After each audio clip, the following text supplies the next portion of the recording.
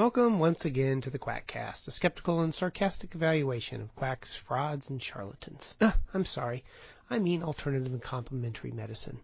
Or as I heard it referred to on the Skeptic Tank, you have to include supplements. So it's supplementary, complementary, alternative medicines.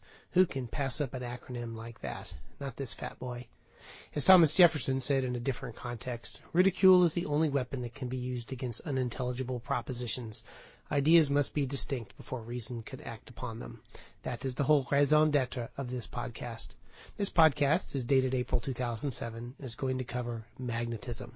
It is brought to you as a side project of Pussware LLC, the publisher of the Persiflager's annotated compendium of infectious disease facts, opinion, and dogma, your uber hyperlinked electronic guide to infectious diseases, available at pussware.com, where you will find the Persiflager's Infectious Disease Podcast, a CME-accredited biweekly review of infectious diseases. References are on the show notes page, and old podcasts are archived there as well. If you want to just play MP3s on your non-iPod, the MP3s are available on my .mac public folder, link also on the website. As an aside, unlike my infectious disease podcasts, which are very easy to do, these take about a month or so to write, so don't expect them much more often than that. I marvel at those who can turn out podcasts of original material on a weekly basis. Plus, it's hard to find quiet time for recording. So, anyway, now on to the vicious screeds. The topic du jour today is magnetic therapy. I do this podcast under the cloud of the BS program by Penn and Teller on alternative medicine. Their segment on magnetism is perhaps the best sarcastic evaluation of this bit of nonsense ever. Bending a drain pipe into the shape of a magnet, painting it the color of a horseshoe magnet, and then treating people and getting a positive response to the therapy was in some ways the definitive statement on the ludicrousness of magnetic therapy. But hey, I will try my best with my Zaphod Beeblebrox-like arrogance. First, the history. Magnets are cool, at least I think so. I am still amazed, even though I know some of the physics of magnets, that I can't push two magnets together. I love to play with magnets. I also love to play with mercury in the thermometer, so my choice in toys may not be optimal. See the origins of the phrase mad as a hatter if you're interested. It is not surprising to me that in the depths of time, people tried these mysterious substances on illnesses. When you lack modern concepts of the pathophysiology of disease, it's understandable that the ancients would try magnets and see if they help to make people better. I'm inclined to experiment with things I don't understand to see if they'll make my life better, like Windows Vista. Didn't work. So over time, many healers stuck magnets in and around patients to see if they'd do anything. They didn't. But we know better today, do we not? Not. Magnetism first acquired its American Idol-like magnitude of popularity with Franz Mesmer, whose name is immortalized in the word franzized, meaning to turn someone into a loaf of sandwich bread, a really stupid reference/pun that will only be understood by people who live in Portland, Oregon. Dr. Mesmer actually didn't use magnets, and although he came up with the concept of animal magnetism, his idea had nothing to do with magnets. Animal magnetism, he thought, was found in living creatures and could not affect a compass, and was a term used to differentiate his idea from mineral magnetism, the magnetism present in rocks and metal that could affect a compass. And his magnetism was a fluid or energy that was unmeasured and unmeasurable, yet present in all living things, and the blockages of this magnetic fluid was the source of all disease. And the fluid or energy could be manipulated by the practitioner, especially Dr. Mesmer, who was full of it, animal magnetism that is, to increase the health of patients. Does this sound familiar to anybody? Anyone? Bueller? See, there ain't nothing new under the sun. I commend to your reading his Propositions Concerning Animal Magnetism from 1779. The link, of course, is on the website, where he outlines the 27 key concepts of his discovery. Mesmer could be describing therapeutic touch or chiropractic or acupuncture or any of the numerous quack energy therapies inflicted on the gullible today. As the French would say, plus ça change, plus c'est la même chose. I like the French, especially their Bordeaux. An interesting aspect of Mesmer's therapies was his baquette, B-A-Q-U-E-T, a large wooden tub which he filled with bottles of magnetic metal and stone and so forth, which he magnetized himself by either touching or pointing at them. The baquette had iron rods projecting from it, and patients pressed against these metal rods, and they had their affected parts of their bodies cured. They also held hands during this therapy to allow the animal magnetism to flow through the group. There were many grateful patients who wrote testimonials to the efficacy of the treatment. Again, sounds familiar. I just read an energy therapy practitioner who aligns everybody's energies at the same time in the room. Now, the argument in favor of scams is that they are popular, that conventional medicine is too limited to understand the therapy, that a genius has discovered the truth with a capital T, and the patients report unqualified and amazing successes. These criteria apply to Mesmer then as they apply to acupuncture and chiropractic today. I wonder if any of you scam proponents out there think Mesmer was legitimate or a quack. You know my email address. The last curious thing about Dr. Mesmer's theory is that it was debunked by a royal commission that included Benjamin Franklin and the infamous Dr. Guillotine. I would be tempted to cut Dr. Mesmer some slack as he was doing his work in the late 1700s. He really couldn't be expected to know that all the effects of his interventions were not due to the transfer of his powerful animal magnetism, but were actually due to the N-rays he was emitting. But anyway, back to real magnets and fake therapies. Like wars and voting, magnetic therapy has had its ups and downs over the last several centuries, and like all forms of nonsense, has seen an upsurge in the last 3 decades. How popular is magnetism? The NCCAM site says there are $500 million a year spent in the U.S. and $2 billion a year worldwide wasted on magnetic therapy. A what in his money are soon parted? I think Mr. T would know the answer to that. If you do a search for magnetic therapy on Google, you'll get 1.7 million hits as I write this. And if you add skeptic to the search, you get 14,800 hits. Enough said. What about the physics of magnets? Oh God, no, not physics. Well, there are 2 types of magnets. Static, like what holds the painting of your 2-year-old to the fridge, and electromagnets. A changing magnetic field elicits an electric current, and a changing electric current elicits a magnetic field. Most allegedly therapeutic magnets are static magnets, as there are an insufficiency of long enough extension cords to make wearing an electromagnet practical as you are out and about. For entertainment's sake, I emailed a series of magnetic purveyors about which magnetic product would be best for my pacemaker pain, and they all said don't do it. So they do know enough to say that magnets should not be used near pacemakers, although one said it was due to the fact that it would deplete the battery, which I suppose it would if it caused your pacemaker to fire uncontrollably. Not that it would. But it's a changing magnetic field that generates electricity, so a static magnet can have no effects that are due to electrical interactions with tissues. So, given the tight relationship between magnets and electricity, if static magnets have any effects on tissue, it must be due to the magnetism alone.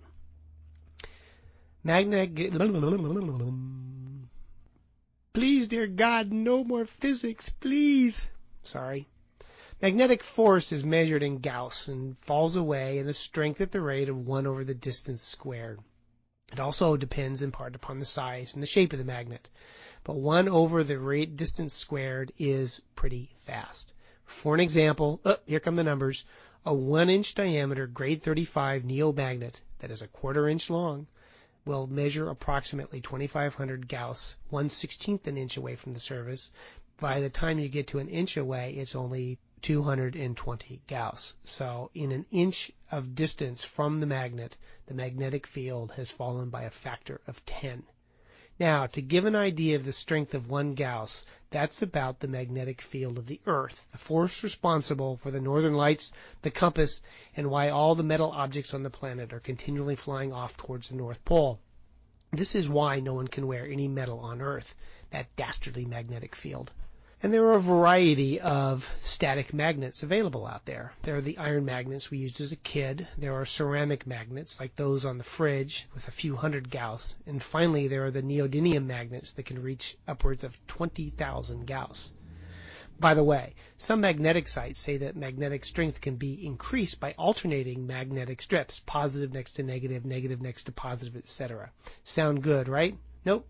Alternating the magnetics cancels out the magnetic fields, decreasing the magnetic force.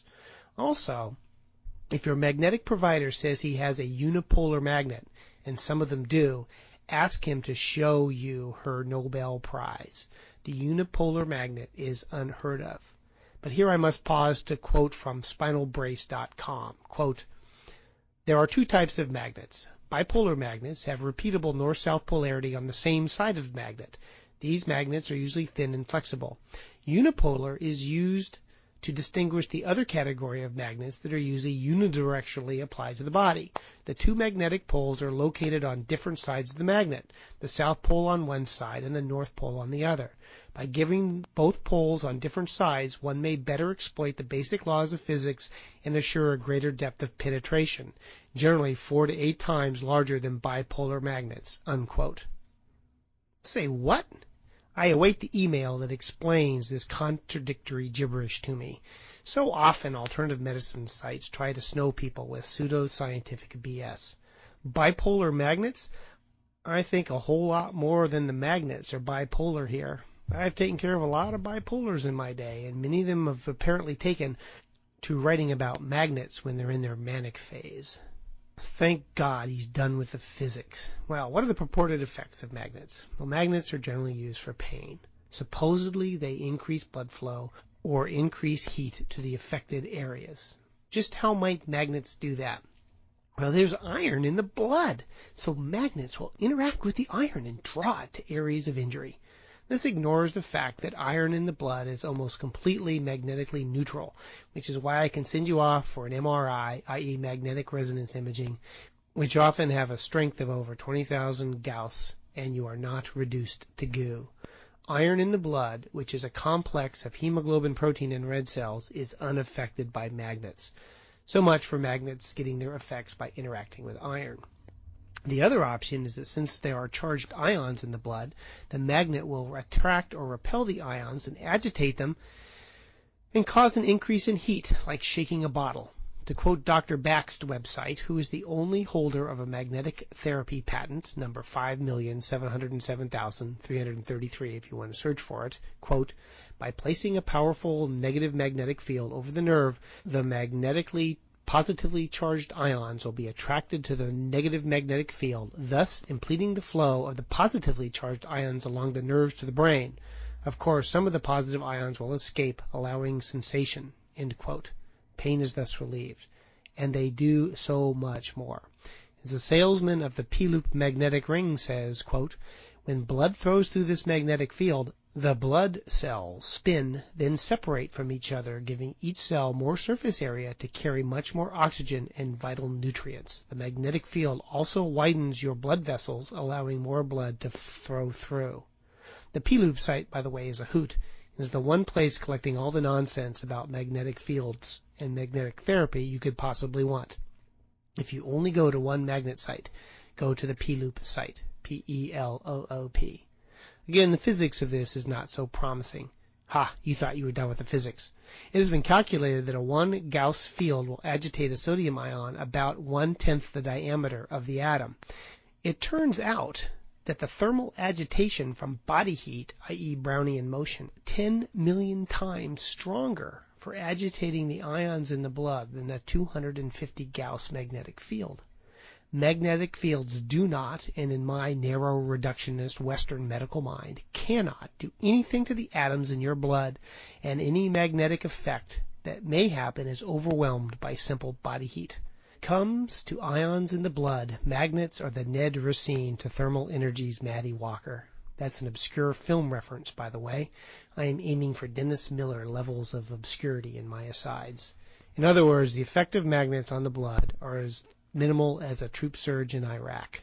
And if magnets really did increase blood flow, then why does holding a magnet in your hand not increase the redness and warmth over the area where you are holding it? It should happen if magnets were increasing blood flow. Besides not increasing heat and blood flow, they are also supposed to decrease pain by altering the electric current in nerves. Sounds good. A moving electric current should be affected by a magnet. It's how the TV screen functions. Well, it did. I still have a TV with a CRT screen. It's like my kids do not get the concept of a phonograph record or a dial telephone. The younger listener will have a plasma or LCD screen, may not understand how a TV screen works. Damn, I'm getting old. But enough with whining. Can magnets affect nerve conduction? Well, perhaps. It turns out that the magnetic field required to decrease nerve conduction by 10% is around 250,000 Gauss, a wee bit more than you can apply with the magnets available, even with an MRI. And as I said, if you were paying attention, an MRI has at most 20,000 Gauss. So my take is if you want to find a magnetic field that will have a medical use to decrease your pain, I suggest you ask Magneto, the evil master of magnetism, head of the Brotherhood of Evil Mutants, and arch foe of the X-Men. Magneto could generate such a field. I think that would be the only way to get pain relief from magnets on this planet.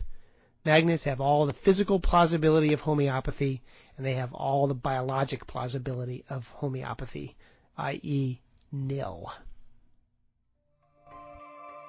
Hello, this is Dr. Duaf Ekaf, and a big thank you to my friends at Quackcast for giving me this opportunity to tell you to tune in to the Tank Podcast at www.mysteryinvestigators.com to hear all about my adventures with my magnetic Reiki socks and magnetic Reiki gloves.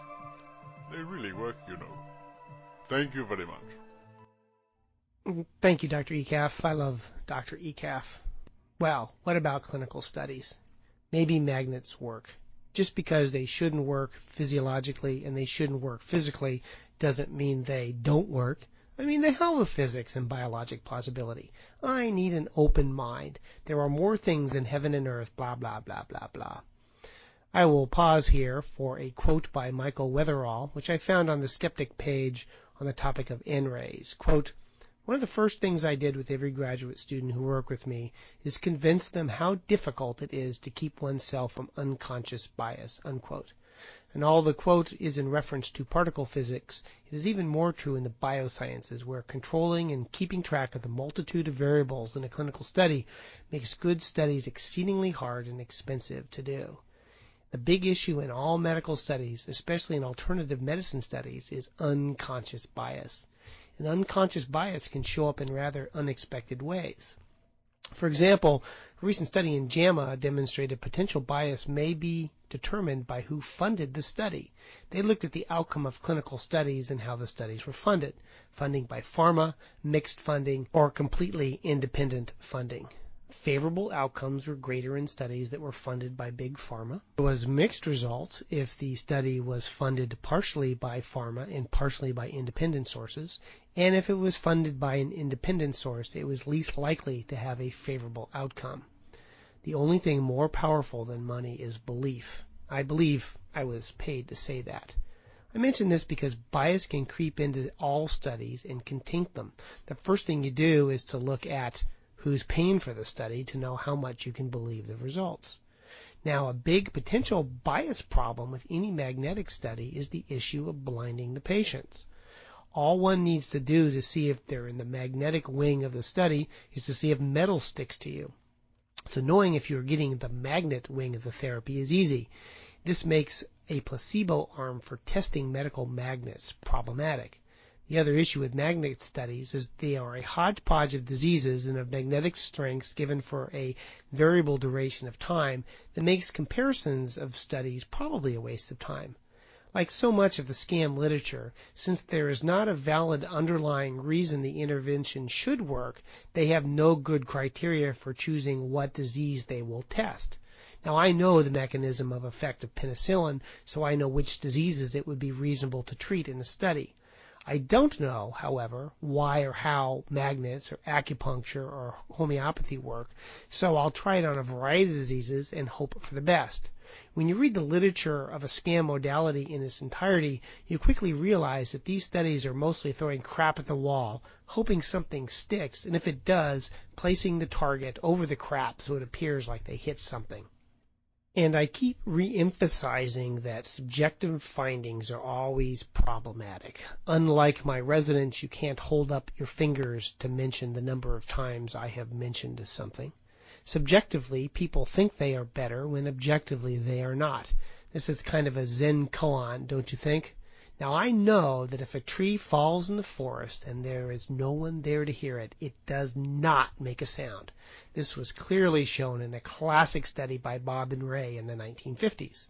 But if patients are subjectively but not objectively improved, are they better? And since most of these studies with magnets are on pain, all we have is subjective improvements. So, plug magnets into PubMed, and what do you get? Well, the usual. The better the study and the better the journal, the less the effect. It's the scam correlate of the old definition of an expert. Someone who knows more and more about less and less until they know everything about nothing. That's me. In AltMed, they do better studies on more and more patients until they know it does nothing to everyone. I got to work on that. I think it shows promise, but anyway. So what are the diseases and syndromes that have been treated with magnets? Heel pain? Yep. Comparing magnets to placebo? Well, they had studies in JAMA and in Mayo Clinic that says they did diddly. Diddly, by the way, is a medical term. It's from the Latin jack squat. And the JAMA article had the usual interesting effect in that at 8 weeks, 33% of patients in the placebo group and 35% of the patients in the magnetic therapy group reported being all or mostly better. Now, they did a separate analysis, and the researchers determined that the participants who felt that they had magnets were more likely to have a decrease in pain at 8 weeks than those who did not believe that they had magnets. So the belief that they had magnets in their shoes, whether they did or not, was what was correlated with having a decrease in your pain. And by the end of the study, neither group was better at predicting assignment as to whether they got magnets or not than chance would dictate. So this really gets to the heart of the matter. If the patients think their pain will get better, there is a good chance it will. Is it association or causality? Well, I'll leave it to others to decide if it is ethical to make people better by knowingly lying to them. Me, I don't know, and this is not the topic of this podcast. Like I really pay attention to the topic of this podcast. How about diabetic neuropathy? Well, wearing a 450 Gauss magnetic insole for 4 months did decrease pain and numbness and burning. Now, 450 Gauss isn't much, and one would predict that the effects would be minimal. And this was published in the Archives of Physical Medicine and Rehabilitation. This is not one of your top journals, but not necessarily a bad one. There is a hierarchy in medical journals, and the best studies get published in the best journals. So generally speaking, JAMA, Archives, Annals, New England Journal of Medicine are ones that you believe the most. Magnets help the pain of carpal tunnel syndrome. Well, when compared to placebo, the answer is nope. Big surprise there. And a Cochrane review suggested that magnets have nothing to do with treatment of carpal tunnel pain. And the Cochrane reviews are one of the few trustworthy sources of meta-analyses. Can magnets affect menstrual cramps? Well, 65 women were randomized to get 27 Gauss magnets or placebo for their dysmenorrhea, i.e. menstrual pain. And they lost 30 patients to follow-up in the study. They lost half the patients in follow-up, probably invalidating the results right there. But of the 35 who were left, those who had magnets fixed to their pelvis had less pain. Now, if you judge a man by the company she keeps, this was published in the Journal of Alternative and Complementary Medicine. Call me when they reach the level of a good journal. Magnets for preventing or decreasing exercise-induced muscle pain? Let me see. Nope, didn't do crap. How about magnets for osteoarthritis, pain of the knee and hip? Now, wearing a weak magnetic bracelet on your wrist, which is several feet and anatomically distant from the pain, did decrease the pain in patients who wore them. Now, curiously, about a third knew that they had a magnet for the obvious reasons, magnets not being easy to hide. But the authors state, and here I quote, comparing the outcomes for the different belief groups is not appropriate because belief may follow benefit or lack of it. Any differences would therefore be hard to interpret, end quote.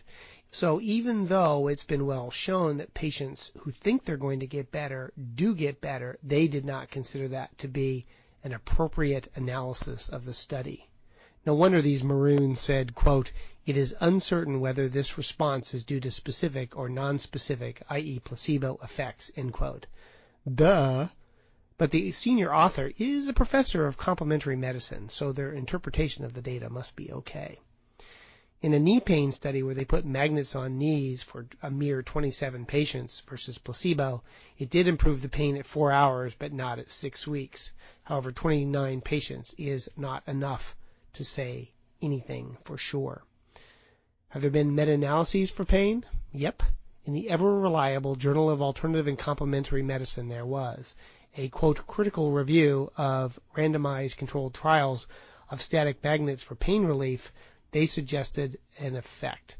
If I may give in to an ad hominem, and I may since it's my podcast, the word critical in the Journal of Alternative and Complementary Medicine is like finding ethics in a White House report.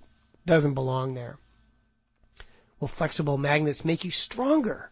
It apparently worked for Barry Bonds, who wrapped themselves in magnets in order to hit all those home runs. Or was it steroids? I don't know. I confuse so easily.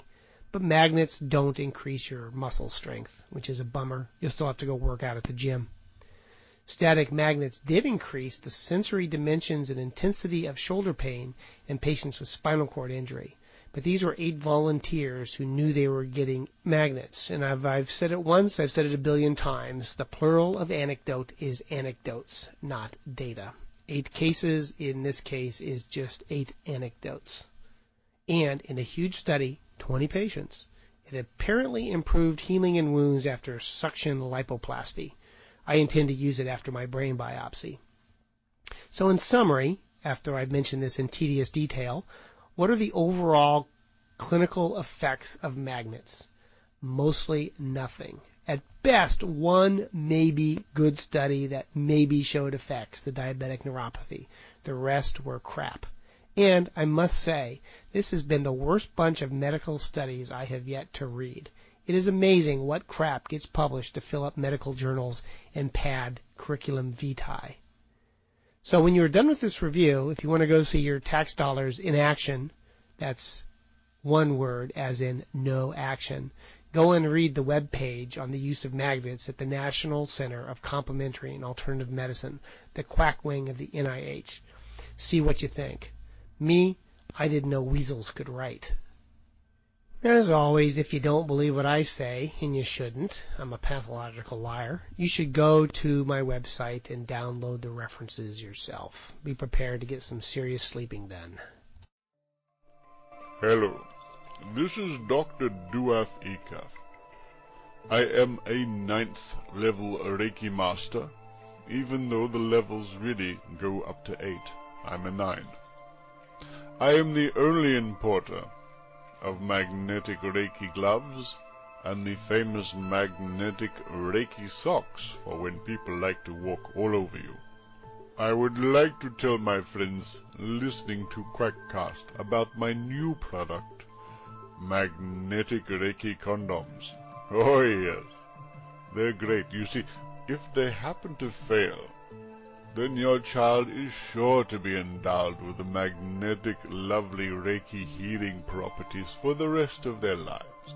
Thank you very much, and you can hear more about me at mysteryinvestigators.com. Thank you, Doctor. I appreciate your input.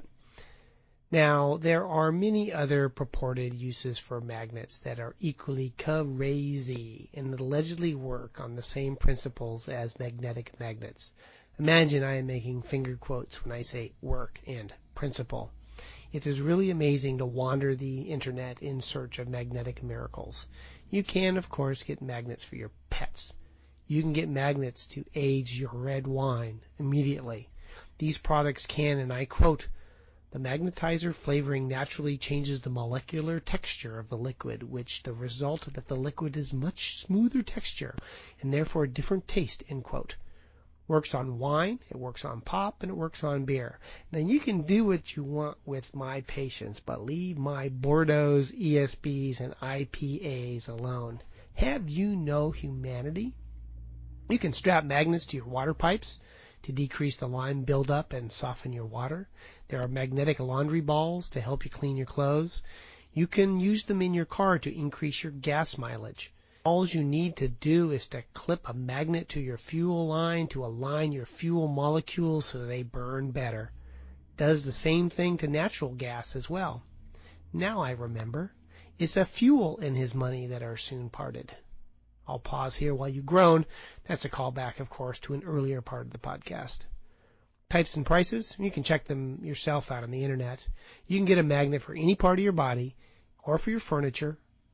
You can get chair covers, you can get mattresses. $20 to $30 is typical, but I've seen products that go as high as $300, especially if they're patented. And again, I have to mention the P-Loop, P-E-L-O-O-P. I have to. This is a natural male enhancer. It goes for $40, and it was invented by, get this, Omar Long. Really, I can't make these things up. Check it out yourself on the web.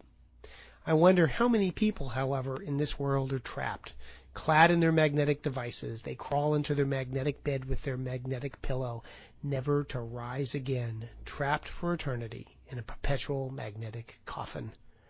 And as a final aside, I did find out that the magnetic condom is actually patented, so Dr. ECAF was too late. I also found out that the U.S. Patent Office has patented the unipolar magnet. I think it's safe to say that the U.S. Patent Office is really slipping. So what are the conclusions, besides the fact that I'm a self-absorbed blowhard? Well, magnets have no effects at the current strength. That magnetic therapy has no physical or biologic plausibility. That magnets have no discernible biological effects unless you drop them on your toe or stick it next to your pacemaker. The medical literature does not support the use of therapeutic magnets.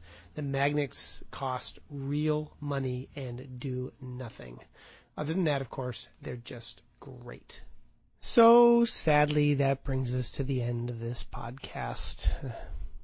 I, of course, want to thank Mr. Richard Saunders, the president of the Australian Skeptics, for providing the short messages from the magnetic Reiki master, Dr. Dwarf ECAF. For more of the good doctor, listen to the Skeptic Tank out of Australia, the podcast of the Australian Skeptics. The link is at the website. This podcast is brought to you as a side project of Pussware.com, where you will find the Persiflagers podcast, a bi-weekly review of infectious diseases, where if you're a physician, you can even get type 1 CME. Copyright 2007, Creative Commons. References are on the show notes and can be linked from quackcast.com, where old podcasts are archived as well. Send your hate mail, spam, and questions about quackery to know-it-all at quackcast.com, and I might answer it if I have the time. My name, however, is Mark, not Dr. Crislip. Mark is the sound of a hair-lipped dog. Mark. I only use doctor when I call another doctor's office so I don't get put on hold, and that really works. Feedback would be of great interest, both positive and negative. I wouldn't mind being accused of being a tool of the medical industrial complex if you see fit. The reviewer who gave me 1 star out of 5 on iTunes made my 9-year-old cry. Nice going. Not really. The music is by my son when he was 12 years old, improvising on the guitar. He now has a Gibson Les Paul, much better, he says, than a Fender. Who am I to know? And if you will excuse me, I need to go and get my magnetic golf glove and bracelet. With my eldest son shooting a 37 last time out, I need all the help I can get. Thanks. Bye.